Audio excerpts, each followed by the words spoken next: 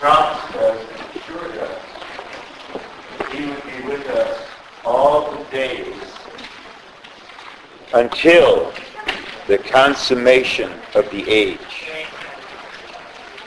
Sometimes in Matthew, the Lord speaks of the end of the age. At other times, the consummation of the age. Both expressions refer to the last 3.5 years of this present age, the age of grace. But the word consummation conveys the thought of a process that will issue in completion and fulfillment. We pointed out that the age of grace, which is the age of the church, is also the age of mystery. The process that will reach its consummation is essentially related to the mystery of God's economy, to Christ in us, the hope of glory, to Christ building himself into our being, to produce the church as the mystery of Christ, consummating in the great mystery, Christ and the church. This process is inward, it's spiritual, it is organic, and it is divine and mystical.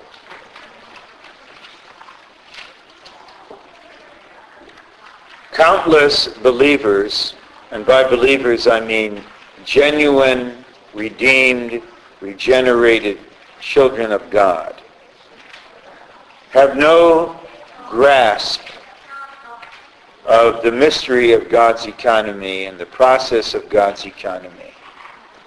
Everything with these dear ones is outward. And when they study prophecy, perhaps motivated by curiosity, also everything is outward. They like to know about the beasts and about so many unusual things.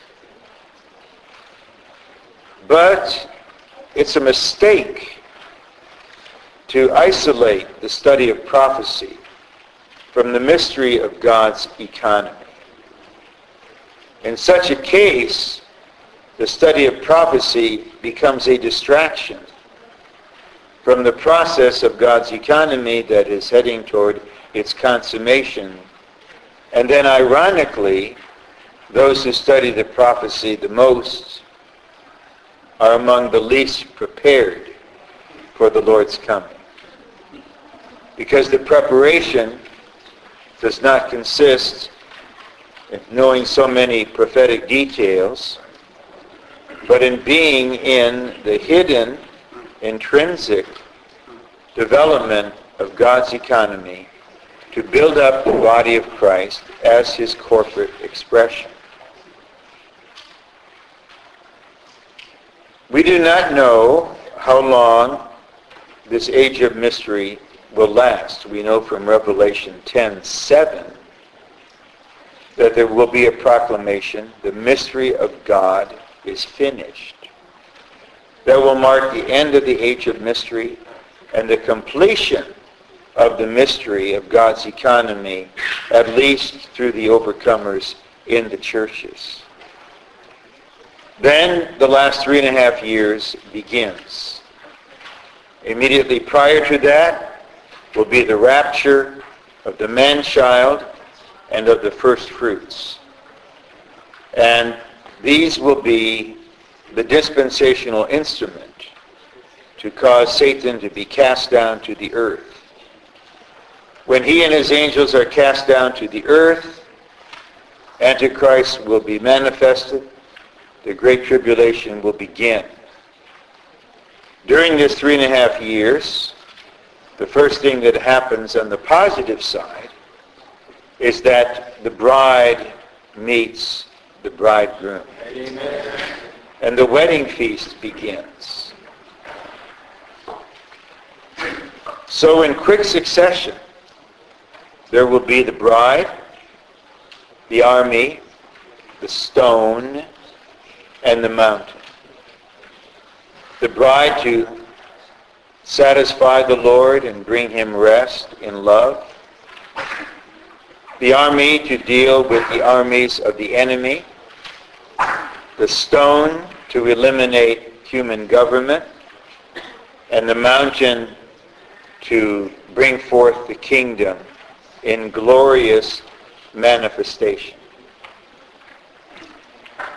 I have no intention of alarming anyone, certainly no intention of wrecking the life plans of any young person. We should live our lives in a normal way. But while we are living our lives in a normal way, whatever normal way may be, we should not do so in ignorance. And we should not suppose things will go on and never change. We are living in a particular dispensation or age, which is not eternal, and which is reaching its consummation. And as we approach the consummation of the age, everything is intensified from the enemy and from the triune God himself. So we would be most unwise to be drunken like the worldlings, to have no awareness of what God is doing and of where we are historically in the unfolding of his economy. Rather, we should be enlightened by the prophetic word, and we should have increasingly the day star, the morning star, rising in our hearts. Now, yesterday, we, to some extent, considered the body, the bride, and the army. I believe we were freshly impressed with the verses in Daniel chapter 2. That is an astounding vision given in a dream to Nebuchadnezzar. And the part that most concerns us is the stone. The stone is cut without hands. And the stone strikes the image in the days of the 10 kings. In order to understand this, we need to go to the book of Revelation, chapter 17. And there we read of 10 kings we understand to be leaders in the revived Roman Empire in Europe. They give their authority to the beast, and these 10 kings make war with the Lamb.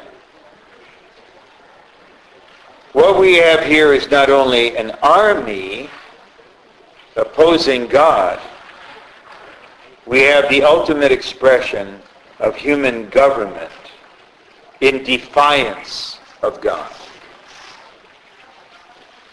The fact that human government could conduct itself in such a rebellious way helps us see that human government presents a problem to God.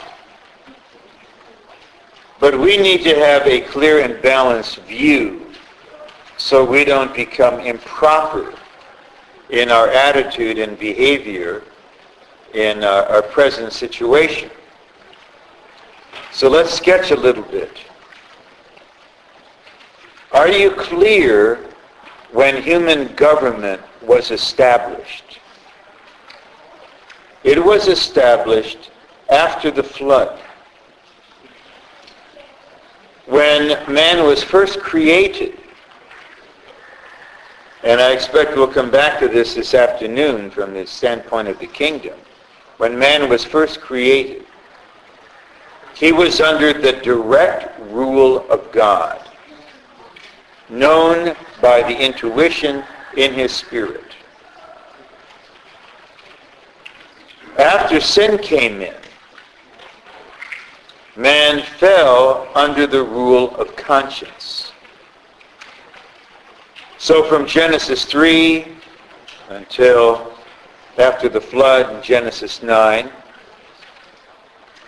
the human beings on the earth supposedly lived according to their conscience, which represented God in them. The vast majority did not. There was no government on the earth, so increasingly the earth was filled with violence. There's no restraint. Whoever was the strongest and the most powerful prevailed.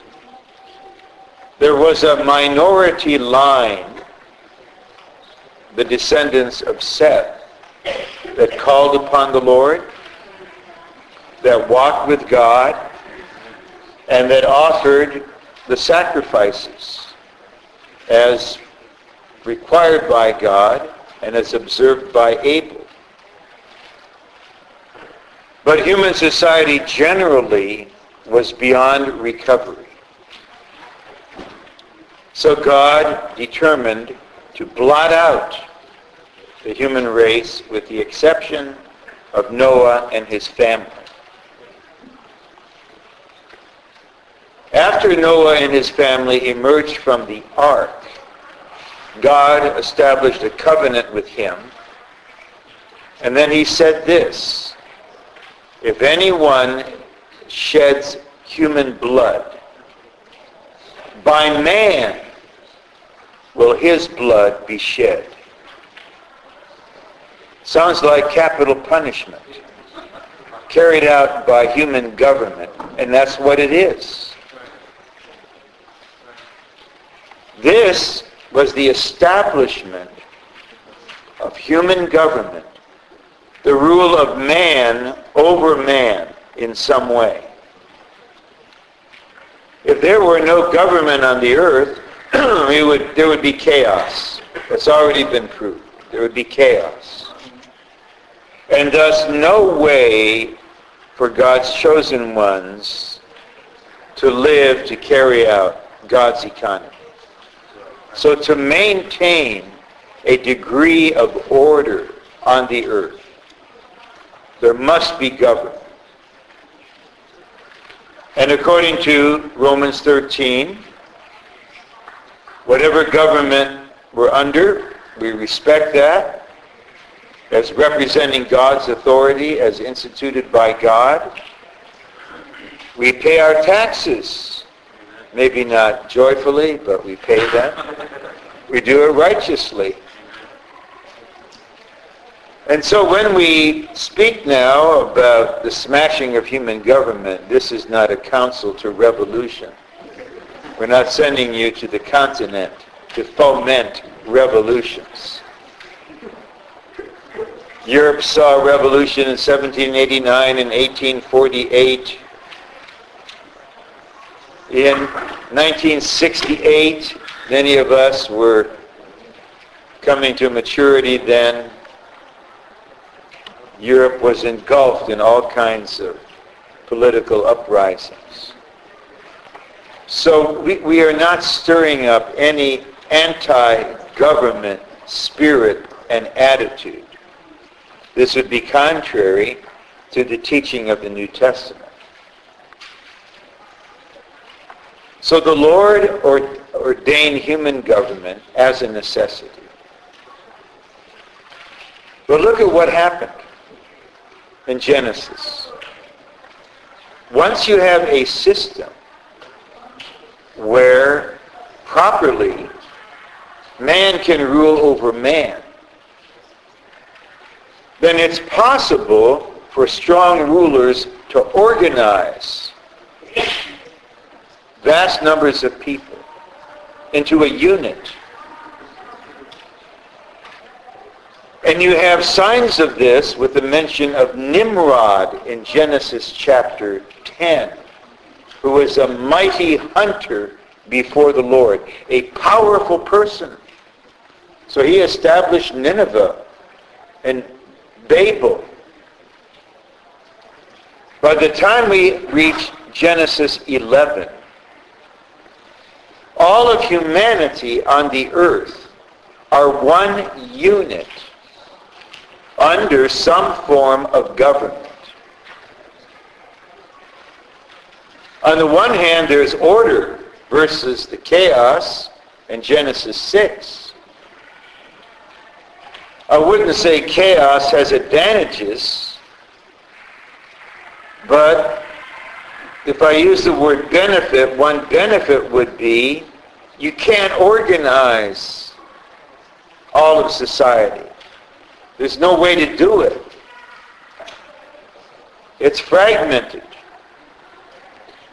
But with the establishment of government, and if that government is powerful, then everyone can be subjugated and molded into some kind of collective unit.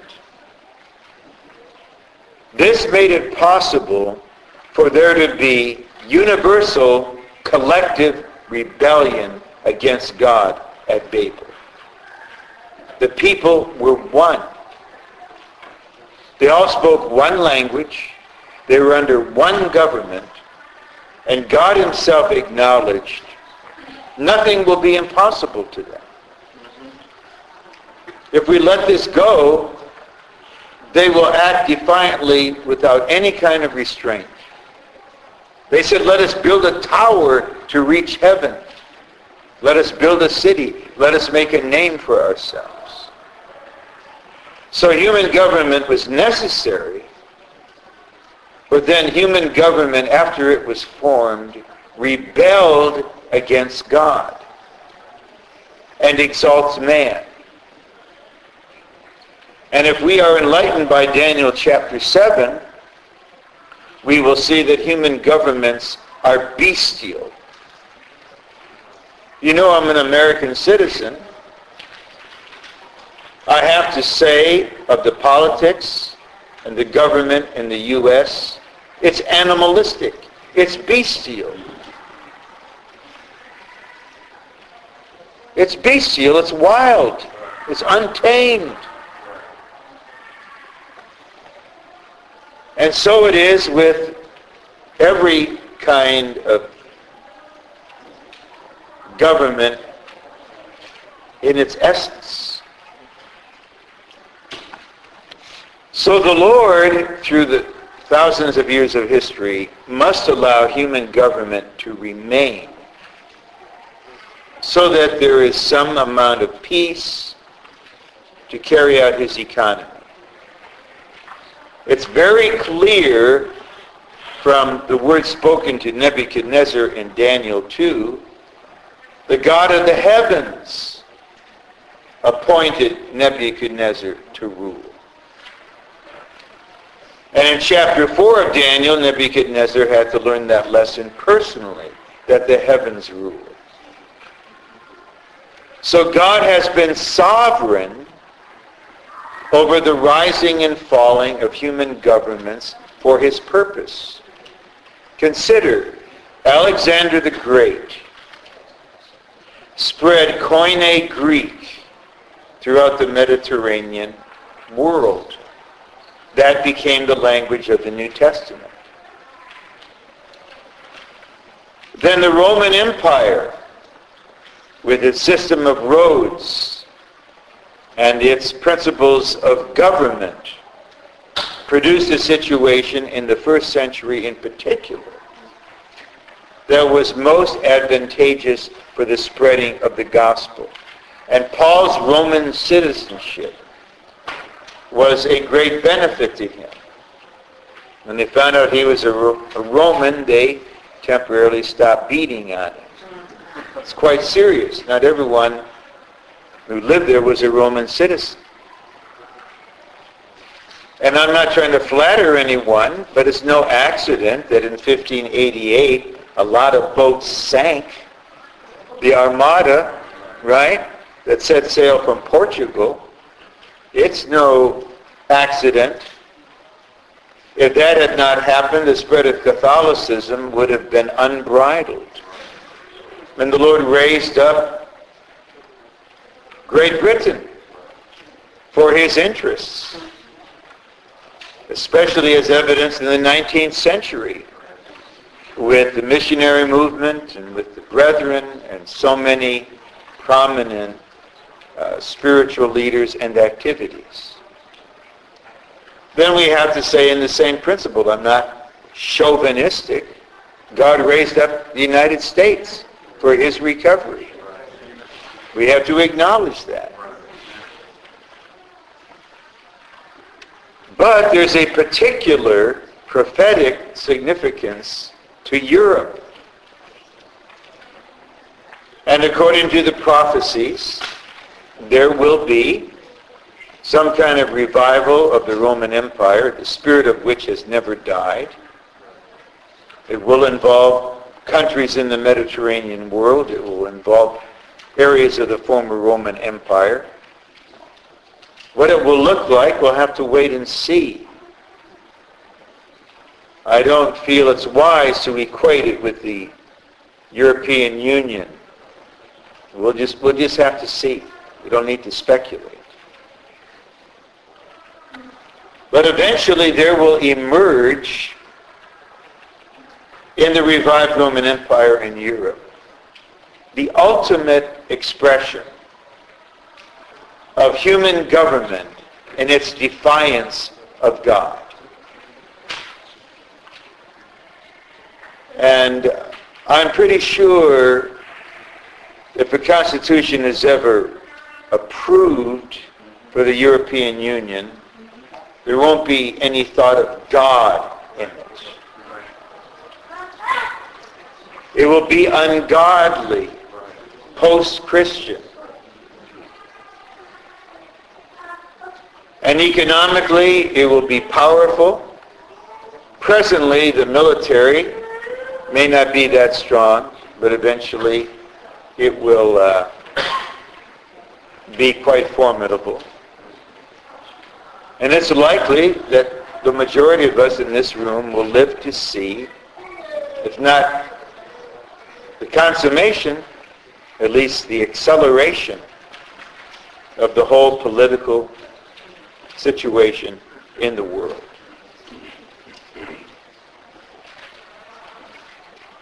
God can easily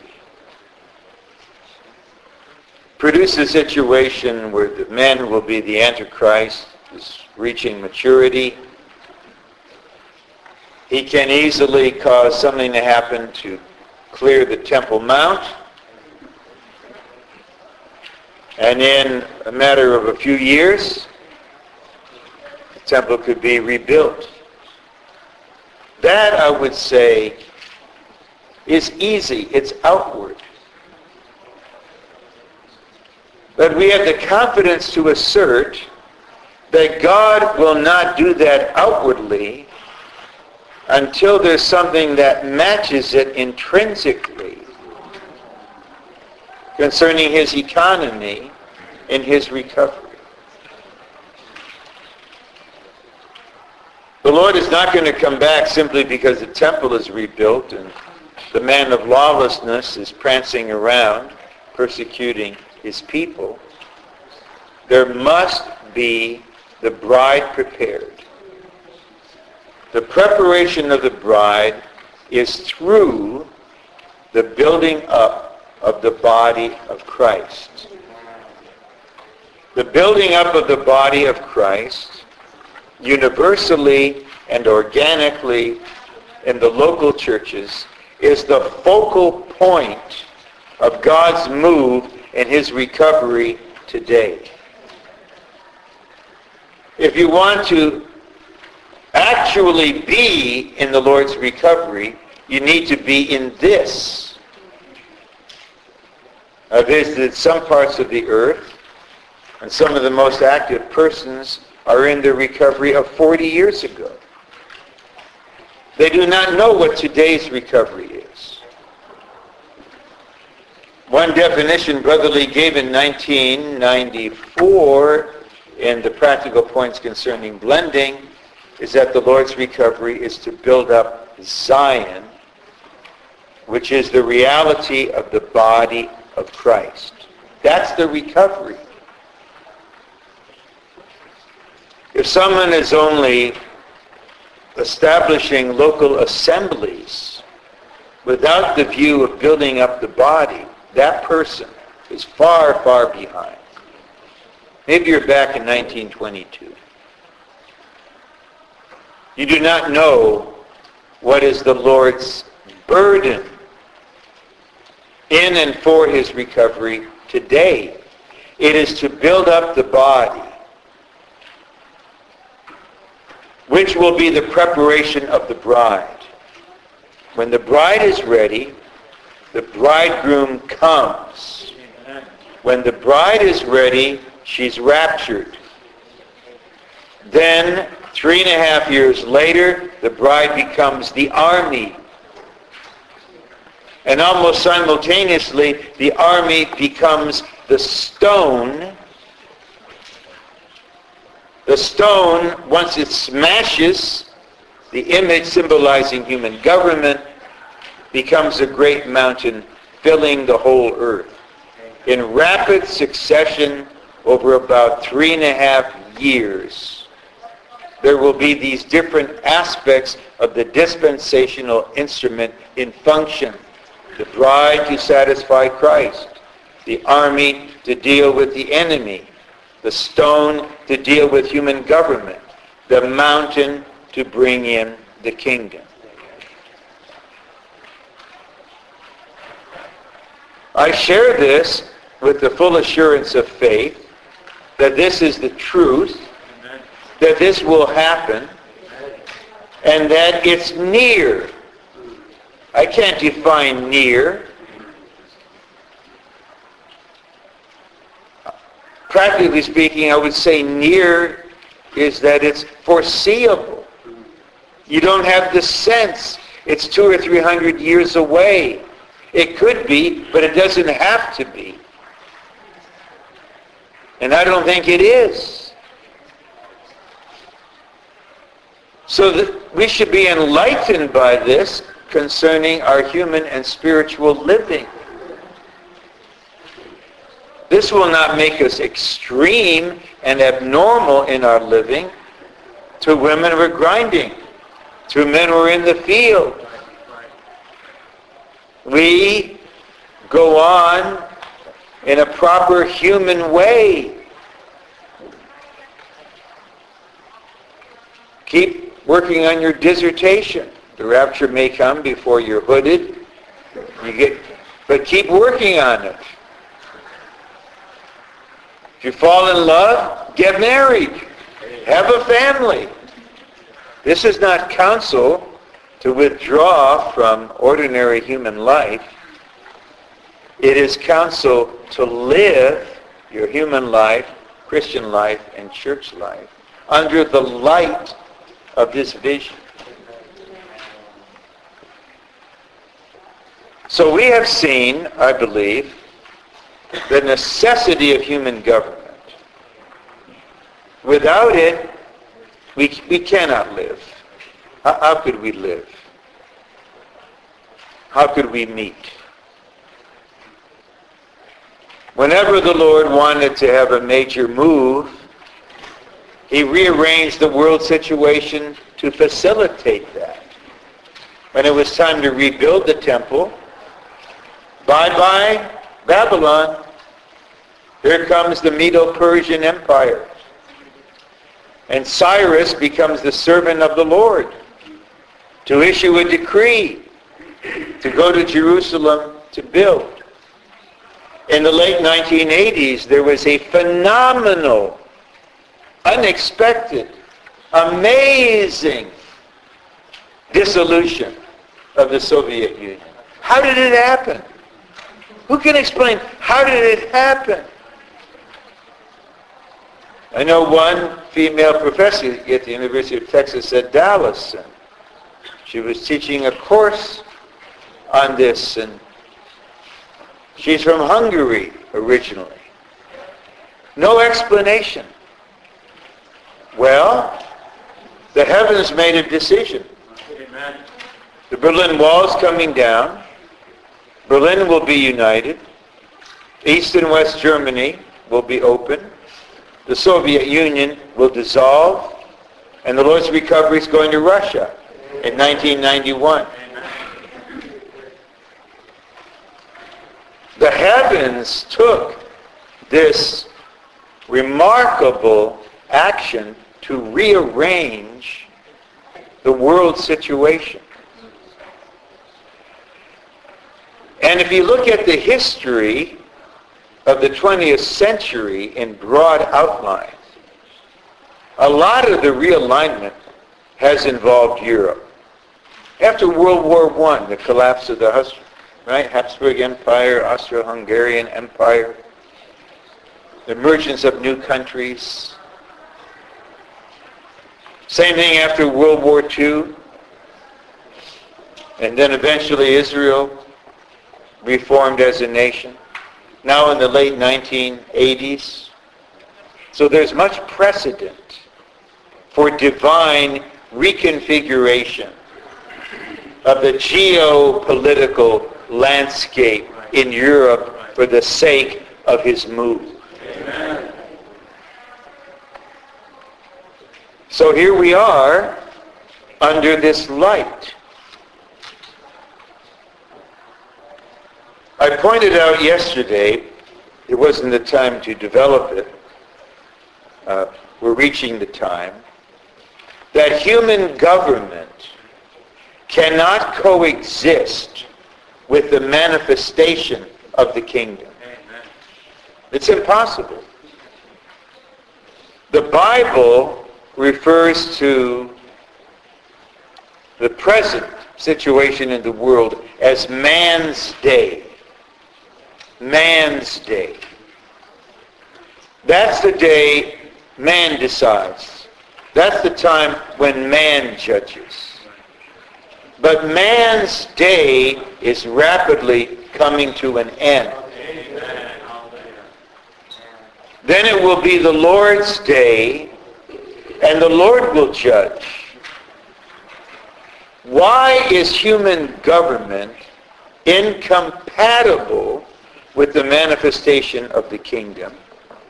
It's because human government has been infiltrated with the element of Satan. Look at Isaiah 14. Outwardly, the prophet is addressing the ruler of Babylon. But intrinsically, he's exposing the origin of Satan's rebellion. That Satan is identified virtually with Babylon. And the next illustration, I realized that certain saints would prefer that I not use it, but I don't say sorry. There's no apology for being true to the Word. You have the same principle in Ezekiel 26 through 28 with Tyre, a commercial entity. Satan has infiltrated commerce in a profound way. And a few years ago, we tried to address this in the vision of the ephah vessel, based on Zechariah chapter 5, where the vessel containing the evil woman will be sent back to Babylon. But my point is, the Bible clearly indicates the identification of Satan with certain governments in particular. I won't say with everyone. But in principle, all human government exalts man, rebels against God, and worships idols. How can the kingdom of God coexist with this? It's impossible. But I'm speaking carefully. The kingdom of God in mystery, the kingdom of God in its hidden reality, can and does exist within human government. Here we are, to some degree at least, in the reality of the kingdom, living respectively under the governments of the countries where we reside. But when there is manifestation, when the king actually appears on the earth, the other rulers cannot go on. It's one or the other. The enemy, to say the least, is angered by the thought that he will be dislodged, that his system will be smashed. But every remnant of it will be obliterated, especially in its political and commercial forms. No money in the kingdom. That's Luke 16. Mammon will fail. That means it will be no more. Use it wisely now, because it's not going to be around. The Lord will own all the property, and he will rule over the whole earth. Because human government and the kingdom of God in manifestation cannot coexist, before the kingdom is manifested, human government must be crushed. The armies of the enemy are defeated by the Lord with his armies. Human government is dealt with by the same corporate entity that is Christ and the overcomers, but with a different designation and a different emphasis, and that is the stone. A smashing stone. The Lord made it very clear in Matthew. He spoke of himself as the stone that the builders rejected, that God made the head of the corner. If anyone falls on this stone, stumbles and falls on it, that's the Jews, they'll be broken to pieces. If the stone falls on anyone, he'll become powder. The Lord himself is a stone. We need to know him as the stone. Amen. And we'll conclude this message with some particular fellowship on this as it relates to us and our becoming part of the corporate stone. If we only had Daniel chapter 2, we might conclude that this stone cut without hands is the Lord Jesus only. Only. But this understanding does not match the full revelation concerning the Lord's coming. Joel 3:11 says, the mighty ones will descend. Revelation 17 and 19 clearly reveal the Lord is coming with his army composed of overcomers. He will not then separate himself from the entity to which he has joined himself in marriage to be one.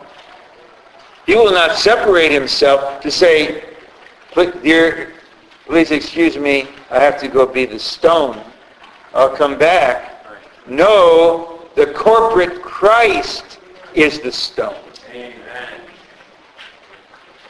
It is Christ personally and principally But this Christ is wrought into the being of his overcomers through their experiences of the divine dispensing in the age of the church. The bride, the army, and the stone are all produced during the present age. When we live in the reality of the body, we will live also with the love of the bride, with the fighting spirit of the army, and we will have the weight of the stone. It would be against the principle of life development for the bride to be composed of marshmallows, a bunch of chickens who never fought, and then suddenly they become adept at war and have the weight of the stone. That's not going to happen.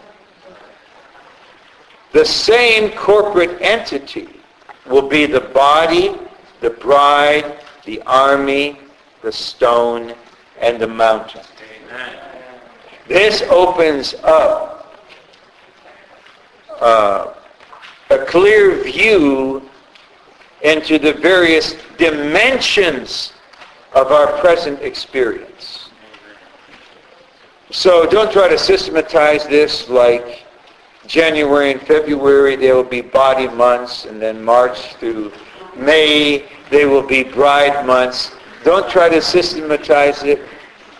The Lord, being God, knows how to make you a son of God, to be the body, how to perfect your love, how to train you in war, how to add the stone element to your being, and how to teach you to live in the reality of the kingdom simultaneously. He's all-inclusive. You have the all-inclusive Spirit.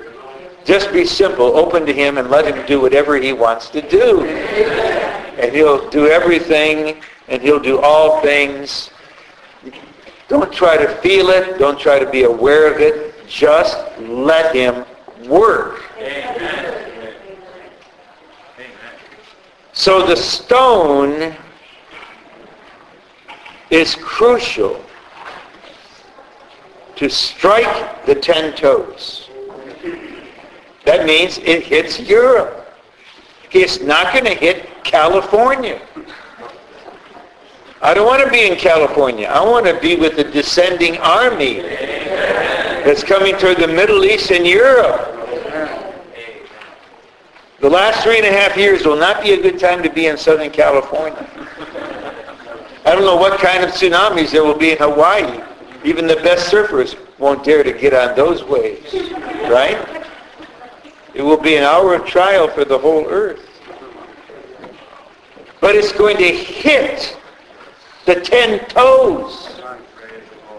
The 10 toes are the 10 kings of the revived Roman Empire. That's in Europe.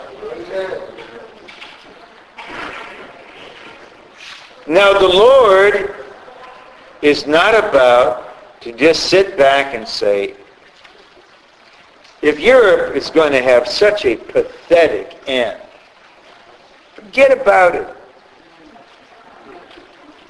No, the earth is the Lord's. The gospel of the kingdom must be preached to all the nations. And Brother Lee has clearly presented the Lord's mind to us in his teaching before these final events take place. The Lord must and will have his testimony throughout Europe. That will be to shame the enemy.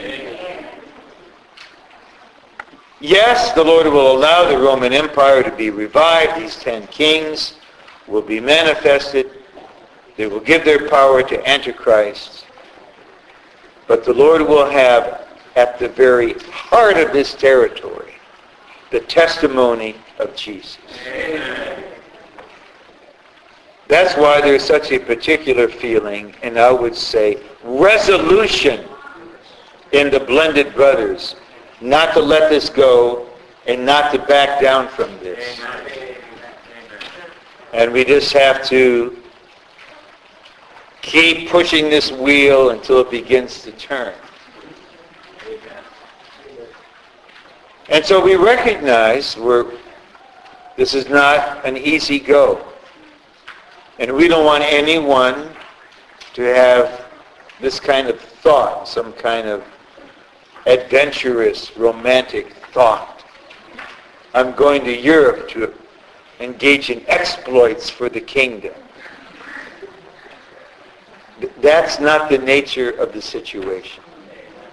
Neither do you have to be afraid, because there'll be resurrection life, the bountiful supply of the all-inclusive Spirit, the all-sufficient grace, the heavenly ministry of Christ, the prayer of the body. So you don't have to be afraid. But we need to take this action for the Lord. Now, with this somewhat before us, let's read through the outline. And then once I completed that, I have a little fellowship on some practical experience on becoming a stone. I'd like to point out some verses how you can get stonified. Now that you've come to Europe, you immigrants, you're here. In the next phase of your training, we'd like you to get stonified in a delightful way. Okay, 1, the great human image in Daniel 2, signifying human government, is the basic and controlling factor of the entire prophecy of the book of Daniel. I would encourage you, as your time allows, if between now and the end of the year you could read or reread the life study of Daniel, this will help you very much. Much of what I'm sharing here is from the life study of Daniel. It's only about 100 pages. I don't want to pile it on, but just suggest that you do it and you consider a way that you can do it.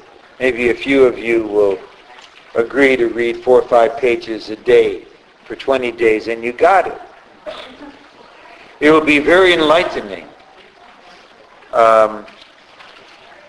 When those messages were first given, and this is usual, Brother Lee knew, and he was forbearing, didn't penetrate that much. But with rereadings in the light of the Lord's going on, the messages begin to penetrate.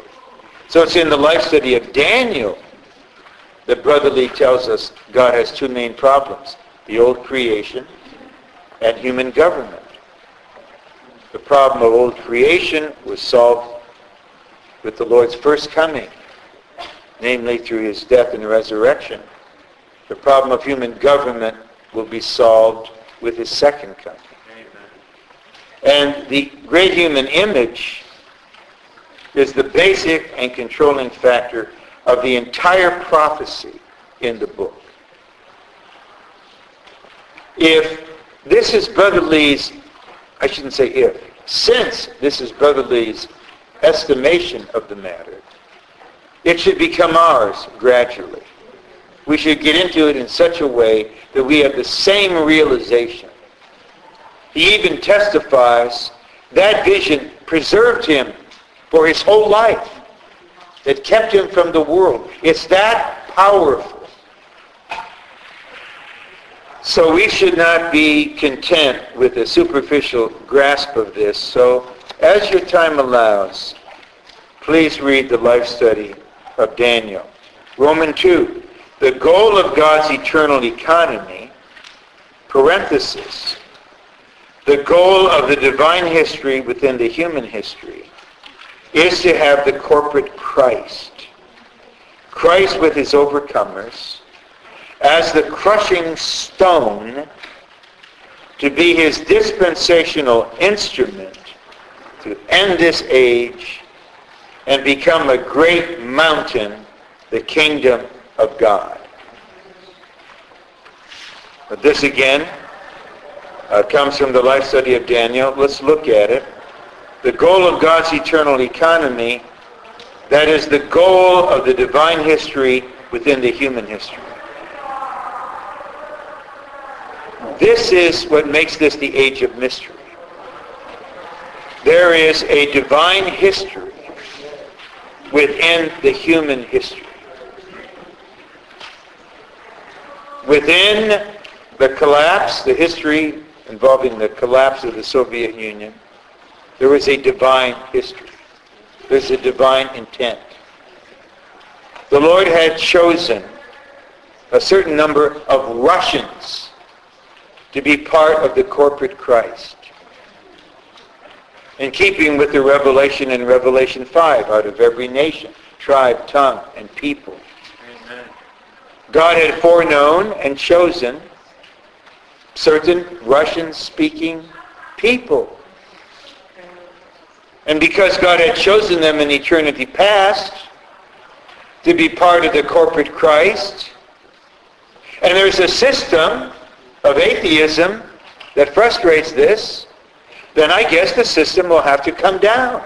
Amen. Just at the right time. And then the minister of the age will receive the leading, and it will be confirmed through fellowship. Let's go to Russia. And the rest is history. You have to realize you're in Europe to make history. The divine history within the human history. If we only pay attention to the human history and how it relates to prophecy, we will be distracted from participating in the divine history. I mean it. We are making history with God. We're part of the divine history. You're not going to get in any history book. The world will not pay any attention to you. But when you stand before the Lord, He will know the value of those who made His history within human history. Amen. And the goal is to have the corporate Christ. Christ with His overcomers. And this corporate Christ is the crushing stone. And the crushing stone is the dispensational instrument to end this age.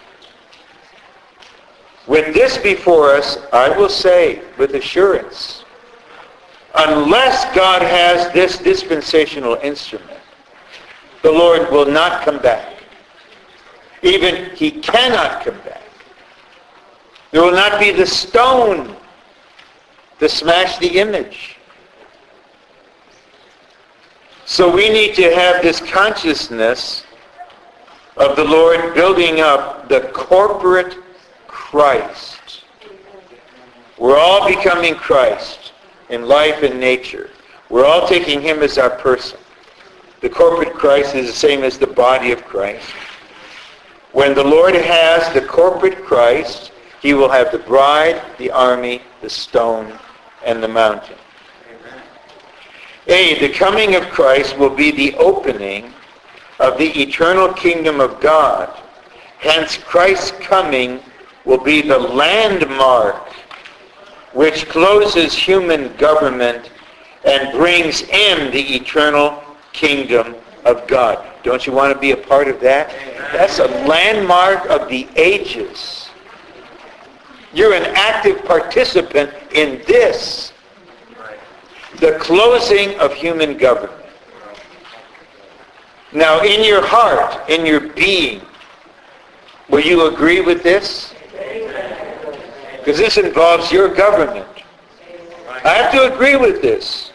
It will be the end of the government in the United States. So be it. Let the kingdom of God come to the USA. Right? Thank the Lord for His history within the human history and the American history part of it. But I'm not here as an American. I'm a citizen with you of another country. And we want that country, the kingdom of God, to deplace every human government. Amen. No matter what kind of government it is, not just totalitarian governments, democratic governments, socialist governments, every political entity. It's going. As far as I'm concerned, it can't happen soon enough. And to bring in the eternal kingdom of God. I don't want to enter into the kingdom of God one day later. That's 1,000 years later. Then have you tell me, what was it like? What was it like? Sorry, I didn't get into the wedding feast. I didn't have oil and whatever it was. And then you give me this testimony of not only the 1,000 years, but of what happened when the image crumbled. And what happened at Armageddon when you mighty ones descended. We should not think we're paying some kind of tremendous price. You just consider the reward. You consider what is coming. Whatever the price is, it fades away compared to that. Oh, that hour sweet when bride and bridegroom meet, being in the wedding feast, being in the army, being part of the stone. Wow. What a goal for our pursuing. Okay, B, during the church age, Christ is building up the church, the body, to be his bride. See, this equates the building up of the body with the bride. And he will return with his overcoming bride. Actually, the bride is the consummation. The bride governs everything. The bride is inclusive. The New Jerusalem is the bride. So once we become the bride by becoming the built-up body in reality, we are spontaneously and automatically the army, the stone, and the mountain. So the bride with the Lord will be the smiting stone to crush. Okay, so you have to give up your natural softness. We're going to crush it. We're going to smash it. We're going to obliterate it. Okay? Not just tap it a little bit. Right. And those armies, read Revelation 19. Read Zechariah. Those armies, they have to be destroyed. If you grew up a pacifist, you don't want to be a pacifist when the Lord is a warrior. That will be the time for war, and this will be the time for smashing. And actually, there's something in us, I admit that it's fallen, that we enjoy smashing stuff. I remember when I was a kid, you build a sandcastle, right? I remember one time a new house was being built behind my house, and so they're digging the basement. Some of you know what a basement is, if you didn't grow up in California. The land without foundations, right? And so there was a mound of dirt, and we would play there and build up things there. And then we left, but we were suspicious. Some kids from the other block, they were going to come and wreck it. But we caught them because we wanted to have the delight of wrecking it ourselves. Well, I'm not talking about some kind of lawless, destructive impulse. But part of our carrying out God's judgment will be to smash the image. To obliterate and annihilate this evil instrument of Satan. And this corporate rebellious entity against God. And so when the Lord is expressing his feeling that way, we have to be able to express his feeling that way. See, the great human image, okay, we'll crush still on B. The smiting stone will crush the aggregate of human government and usher in the age of God's dominion over the entire earth. To usher in. So we not only smite, we usher in. What an honor. See, the great human image will be replaced, amen, with a great mountain, signifying the eternal kingdom of God, which will fill the whole earth. This means that after Christ comes to crush the aggregate of human government, he will usher in the eternal kingdom of God on earth. 3. The central thought of Daniel is that the ruling of the heavens by the God of the heavens over all the human government on earth matches God's eternal economy for Christ to terminate the old creation, for the germination of the new creation, and to smash and crush the aggregate of human government and establish the eternal kingdom of God. Okay, first we need to see the ruling of the heavens. And you may need to pray over the last few verses of Daniel 4, where Nebuchadnezzar learns the heavens rule. And we need to be governed by this vision. The God of the heavens rules over all the human government on the earth. Okay? The God of the heavens rules Iraq. The God of the heavens rules Ahmadinejad in Iran. We must see this. It doesn't take any faith or any vision just to look at the world situation and sigh or whatever.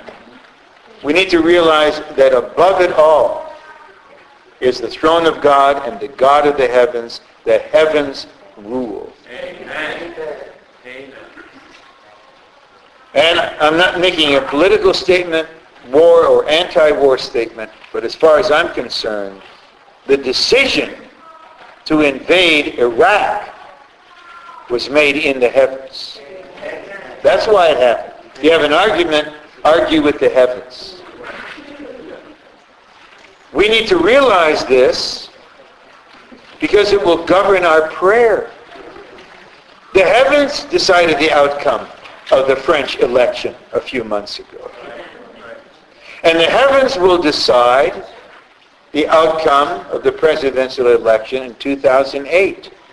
Because of this, I withdraw personally from political involvement and pray for the ruling of the heavens. And if the heavens appoints, you know who I have in mind, if the heavens appoints a woman to be the president, then prior to the coming of the crushing stone, I will say, Madam President. No, I didn't vote for you. I didn't vote for anybody. I voted for God. And if God puts you here for whatever reason, then I will not rebel and I will not revile you. Right? It's a shame for God's people out of political loyalties to not accept his sovereign arrangement of human government. How would you like to have Nero as your prime minister? Huh? He enjoyed fiddling around in Rome. So we need to have a clear vision that the God of the heavens knows what he's doing.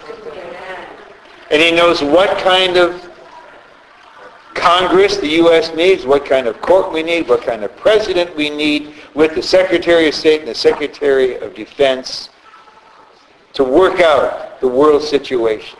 Amen. We'll just have to see. But, I'm not preaching against voting, and if you're a card-carrying whatever, then you just be at peace. The point is, you have to see beyond politics to the heavens. The heavens rule. And the rule of the heavens matches the working out of God's economy, which will remove human government and bring in the kingdom. From its beginning to its termination, human government has done and will continue to do three things: rebel against God, exalt man, and worship idols. Eventually, human government will even fight against God directly.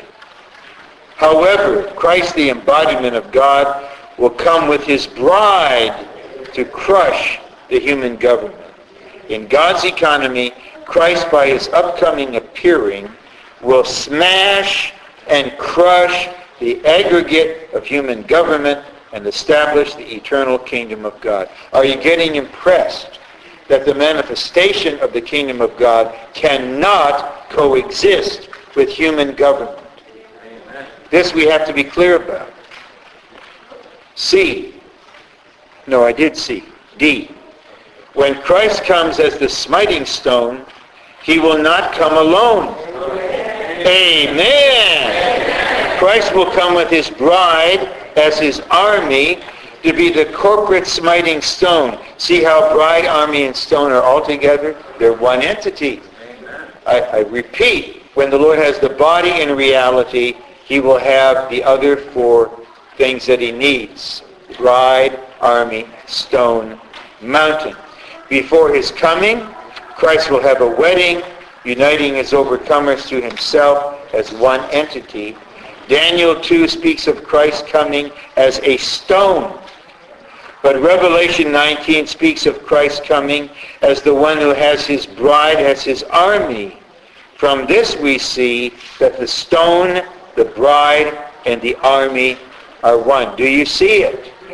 The stone, the bride, and the army are one. But they're manifested with different functions in very quick succession. I say again, that is why the focus is on the building up of the body. And the enemy somehow knows if the church as the body of Christ is built up, God will have the dispensational instrument. Amen. And this will be unstoppable. So, we're on a collision course. The enemy is determined to stop us. We are determined to press on. So, in God's wisdom, no matter what the enemy does, God will use it to build up the body of Christ. Even if we go through certain things, that will release resurrection life, which will build up the body. 2, Christ will deal with the problem of human government by coming with his bride to crush the great human image from the toes to the head. In this way, Christ with his bride will annihilate human government. So please, don't shed tears for the Bill of Rights. Don't shed tears for the 14th Amendment. Don't shed tears for the U.S. Constitution, right? Don't shed tears for the Gettysburg Address. It fulfilled its function.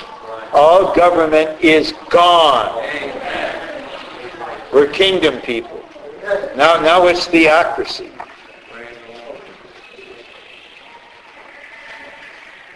E, the corporate smiting stone, Christ with his bridal army, will be the great mountain filling the whole earth. We'll cover this afternoon.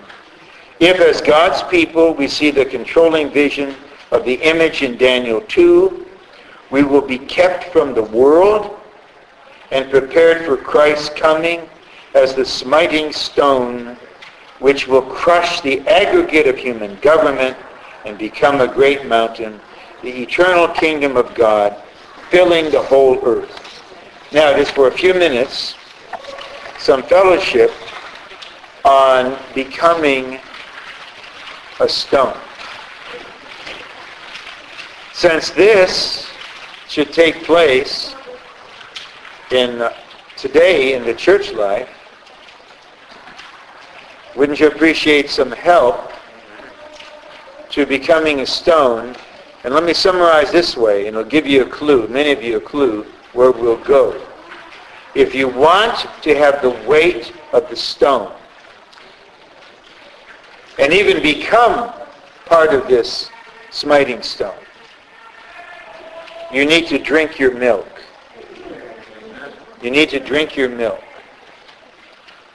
You need to drink the milk of the Word, and the milk, once it gets into you, will become stone. Okay, 1 Peter 2, verse 2.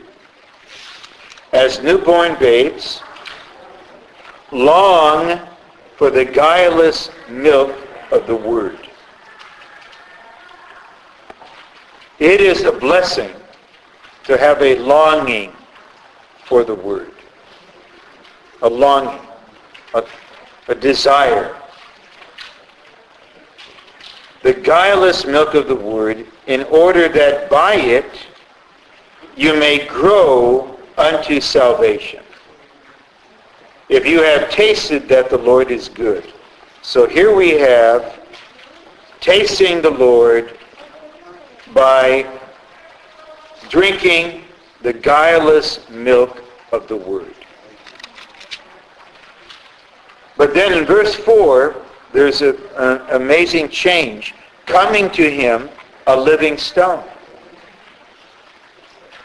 How do we come to him? Where is this living stone? Well, of course, he is the Spirit in our spirit. But when we come to the Word and receive it as milk and taste the Lord,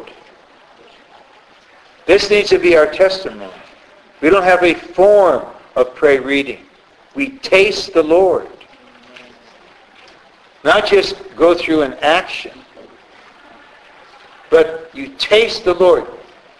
You give this simple testimony. I tasted the Lord this morning. He's so good. I tasted him.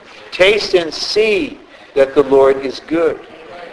What is the point of having a formal morning revival if you don't taste the Lord? So you drink the milk and you taste the Lord, and when you taste the Lord, you come to him as a stone. And first we appreciate him. He's a living stone. So with this expression before us, I have the basis for saying, I reject the false choice between being spiritually weighty and dead and being spiritually living and light. Amen. So our choice is not, to be a so-called vital, living young person without any substance, or an older person who barely moves but supposedly has great spiritual weight. We're living stones. I love this combination. He is a living stone. Because he's living with resurrection life, he's vital. Because he's a stone, he's solid and weighty. He rejected by men. So eventually we'll have to learn to experience some rejection without tears of self-pity. Most of Europe is rejecting God, rejecting Christ. They're going to reject his representatives. But the chosen ones will not. But with God, chosen and precious.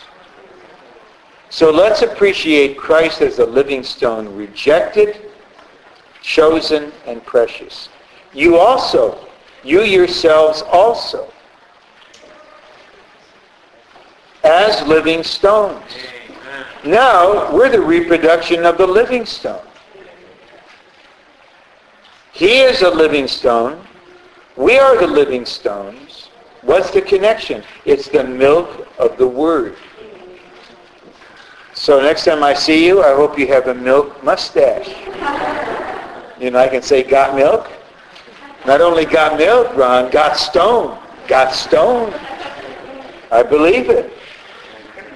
So we're living stones, and we're being built up as a spiritual house. This is the corporate entity that's being produced. It's a royal priesthood to offer up spiritual sacrifices acceptable to God through Jesus Christ. Verse 6, where it is contained in Scripture, behold, I lay in Zion a cornerstone, chosen and precious. He who believes on him shall by no means be put to shame. To you, therefore, who believe, is the preciousness.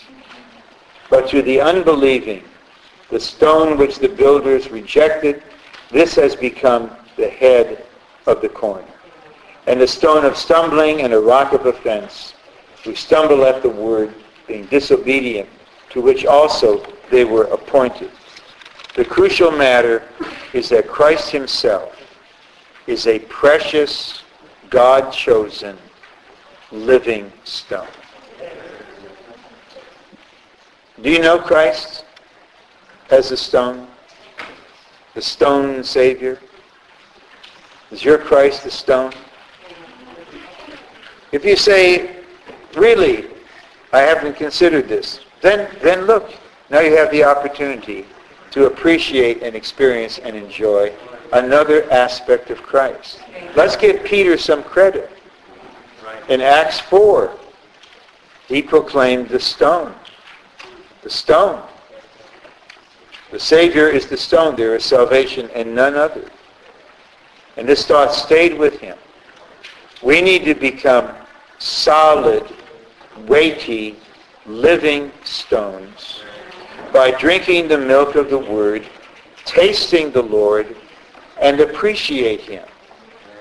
Then something will happen metabolically in you that you will gain spiritual weight. Your words may not change much, but when you pray,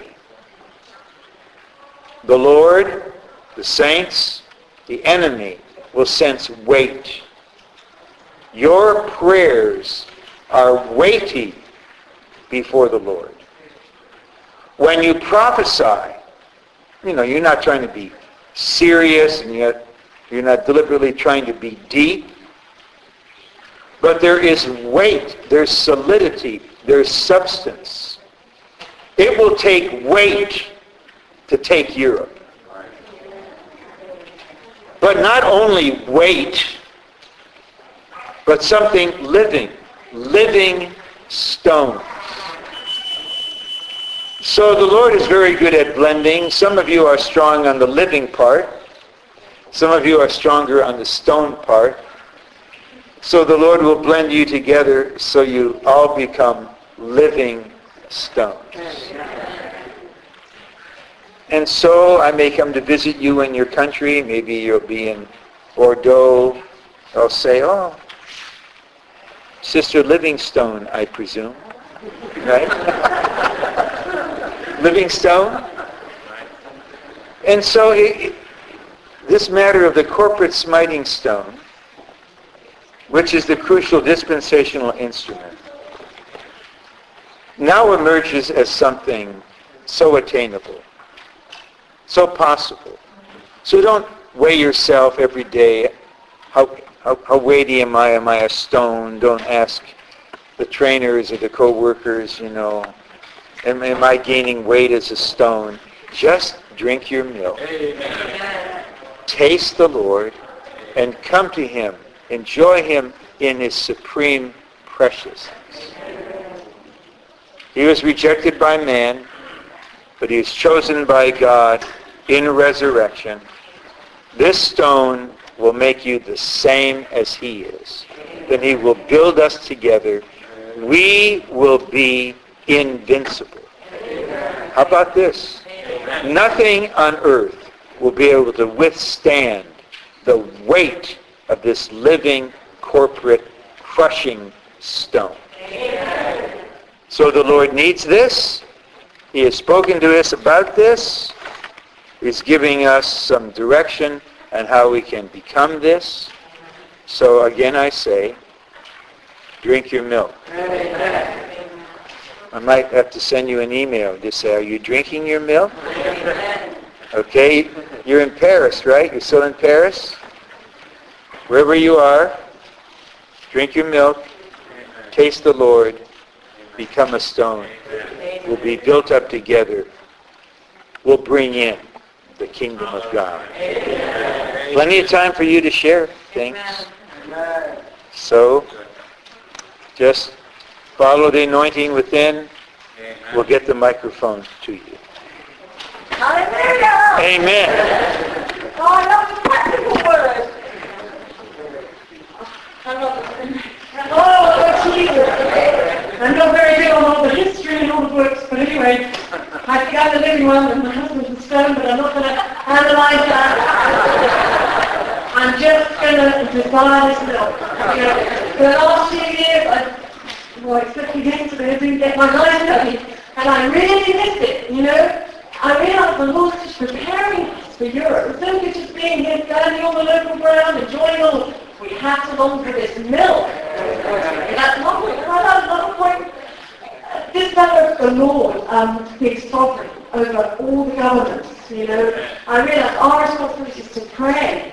I got into trouble with my brother, you know. I just happened to say a few years ago when Bush got in, oh my goodness, Bush got in, you know. And my brother just said, why did you say that? And I thought, Lord, inwardly, get me out of this. And I came up with, I said, well, all I know is that the churches in England pray, the churches in the Lord's Recovery pray all over the earth, and the Lord allowed Bush to get in. And I tell you, my brother didn't say a word.